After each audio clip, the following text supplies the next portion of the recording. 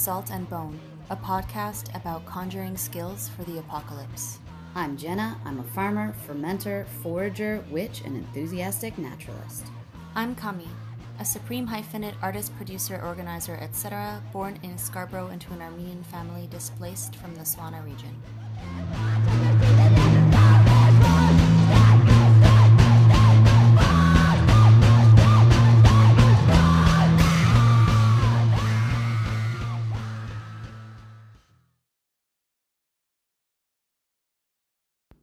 Welcome to Fair Game, where we at Salt and Bone Podcast seek to explore some unusual, underutilized, and delicious wild food sources. Join us as we hunt, fish, forage, and gather our way through the fields, forests, and waterways of our local area. Well, hey there, it's Jenna, and I'm here with a roadkill deer. I just picked up a dead fawn, like a yearling deer, off the side of the road. Now, looks like it's been freshly hit, and looks like it's in decent shape too. Mostly, I think this was a head wound. So what I did was, it's a hot day today. This is like late July. So generally, you don't always want to be harvesting roadkill on a hot summer day. But this one, I can tell that it is very fresh because it had no flies on it and the eyes are intact, which is always a good sign. So yeah, I stopped, saw this deer, picked it up, put it in my truck, and I'm back here in my yard, and I've got my butchering station all set up and all my knives out and some paper towel and some water. And I obviously didn't plan on doing this today, but you know, when you see something like fresh roadkill and it's something that you enjoy eating, you make some time and you make some space to deal with this. So I think what I'm going to do, I've got the deer on the table now. So when you have a roadkill animal, you want to be careful. You might want to not open up the cavity of the body, because if there's been any internal damage, there's going to be hemorrhaging, and there's going to be, like, if the bowels rupture, it's just a gross mess inside. So often you're not going to get a full offering of meat here. You might just have to kind of take the outside pieces. So what I'm going to do here is take the back haunches of both legs, and I'm going to take the front haunches, and I'm going to take the back strap. The backstrap is the most delicious part of venison, as well as many animals. It's like tenderloin, that's what it is. So I am going to take the hide off. Now, when you're working a deer, you want to make sure not to get any of the hair on the meat, because it can cause some spoilage on the meat as well. So you want to be super careful to be as clean as you can. You can always rinse and pat dry after. So yeah, I'm going to get to her. So I'm freeing the hide from the carcass here. Now I think what I'm going to do is try to peel back as much of the hide as I can, just to kind of see what the meat's looking like underneath, and then get rid of that hair, as I was mentioning a second ago. Now I guess it's rather intimidating. You're like, oh wow, I did hit a deer, or I did find a fresh kill. Like, to know what to do with that is also a really important skill, and one that, like, I've been working at butchering skills for, let's say, almost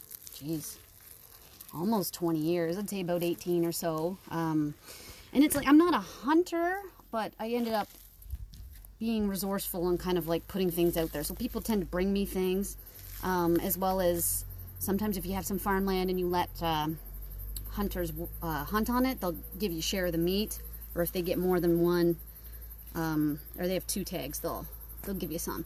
So I've had to take like a lot of farm animals and like wild harvested or hunted animals apart too. And so I'd say, like, if you do it more than once, or you do it with somebody, it's something that you can pretty much get the hang of. So with deer and sheep, there's a hole there. So with deer and sheep and goats, they're all related, not too far back. So they're pretty similar in the way that they're laid out inside. So once you kind of done one, you're going to have the skills to do the other. And it's kind of just like a memory of like your hands will know what to do as well. So you don't have to have like a biology degree in the internal makeup of animals.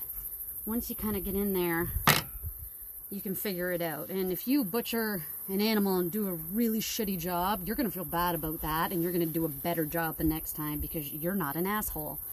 So, yeah, I'm going to work on this. I can do this one by myself. Like, this is going to take me a while. I'm going to take my time with it. It's not like I do this every week. So, the last roadkill deer I did was a few months ago, and that one was pretty banged up. This one's in real good shape. So I'm going to take my time with it and do some cuts and, yeah, hopefully eat some of these this week. Now, I find, too, when I do on-farm slaughter or roadkill and things like that, you're going to want to let it sit. It's not like you want to cut a chunk off and eat it right away. Like when I do chickens on the farm, like when I butcher them, we put them in the fridge for about 3 days so that they chill and the meat relaxes a little bit. Some of the bacteria gets going, like not rot, but like it breaks down a bit of the like harder tissues that they may have, they may have gotten stressed out, or they may, you just don't want to eat tough meat, right? And you can get tough for a variety of reasons. So I have freed up almost the whole deer now, so it's looking good. I would say this fawn, because you can't see it, is about the size of a, I'll find a comparison, it's not going to gross you out. It's about the size of a goat. That's what I'm looking at here. So yeah, it's not too bad. You can do this on your own. I can lift it on my own. But yeah, if you had a full-size deer, you're not going to want to, that's going to be more of a challenge, and perhaps a two-person project if you have a friend that's handy with a knife. So I'll keep on working on this.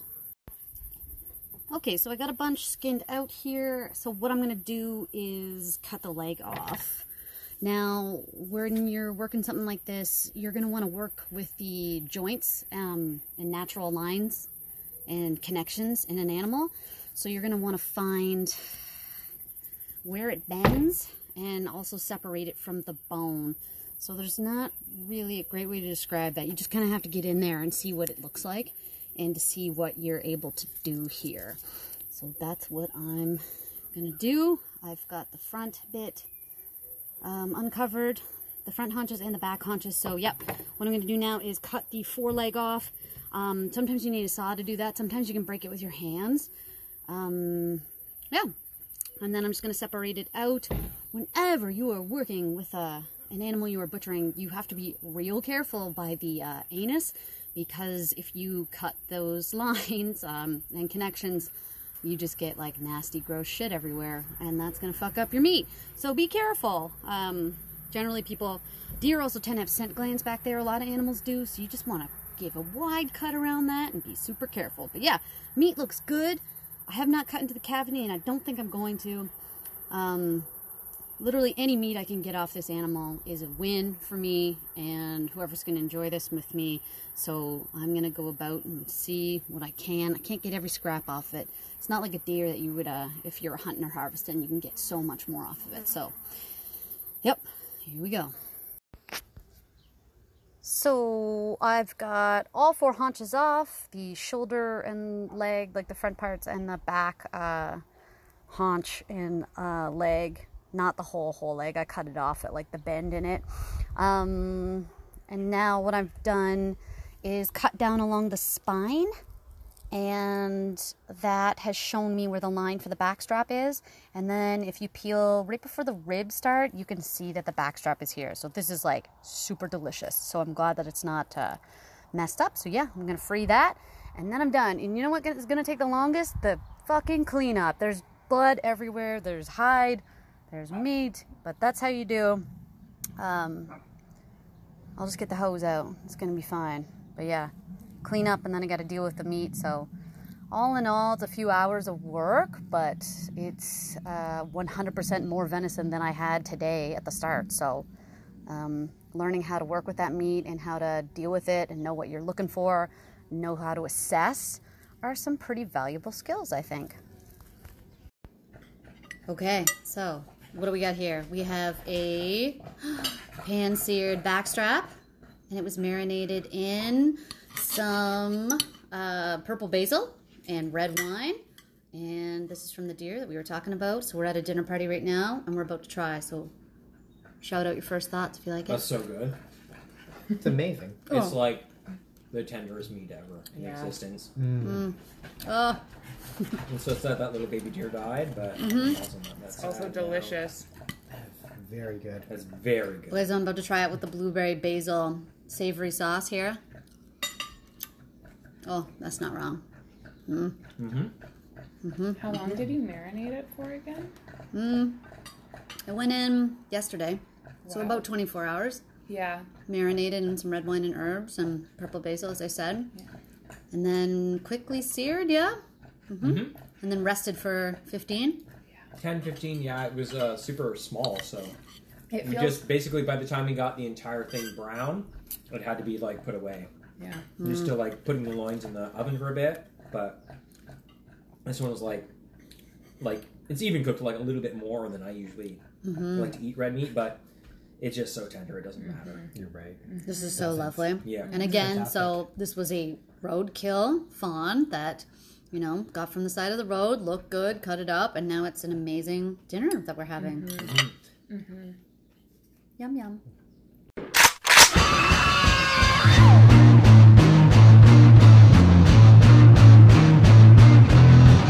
Follow us on Instagram at Salt and Bone Podcast and write a review on your favorite listening platform.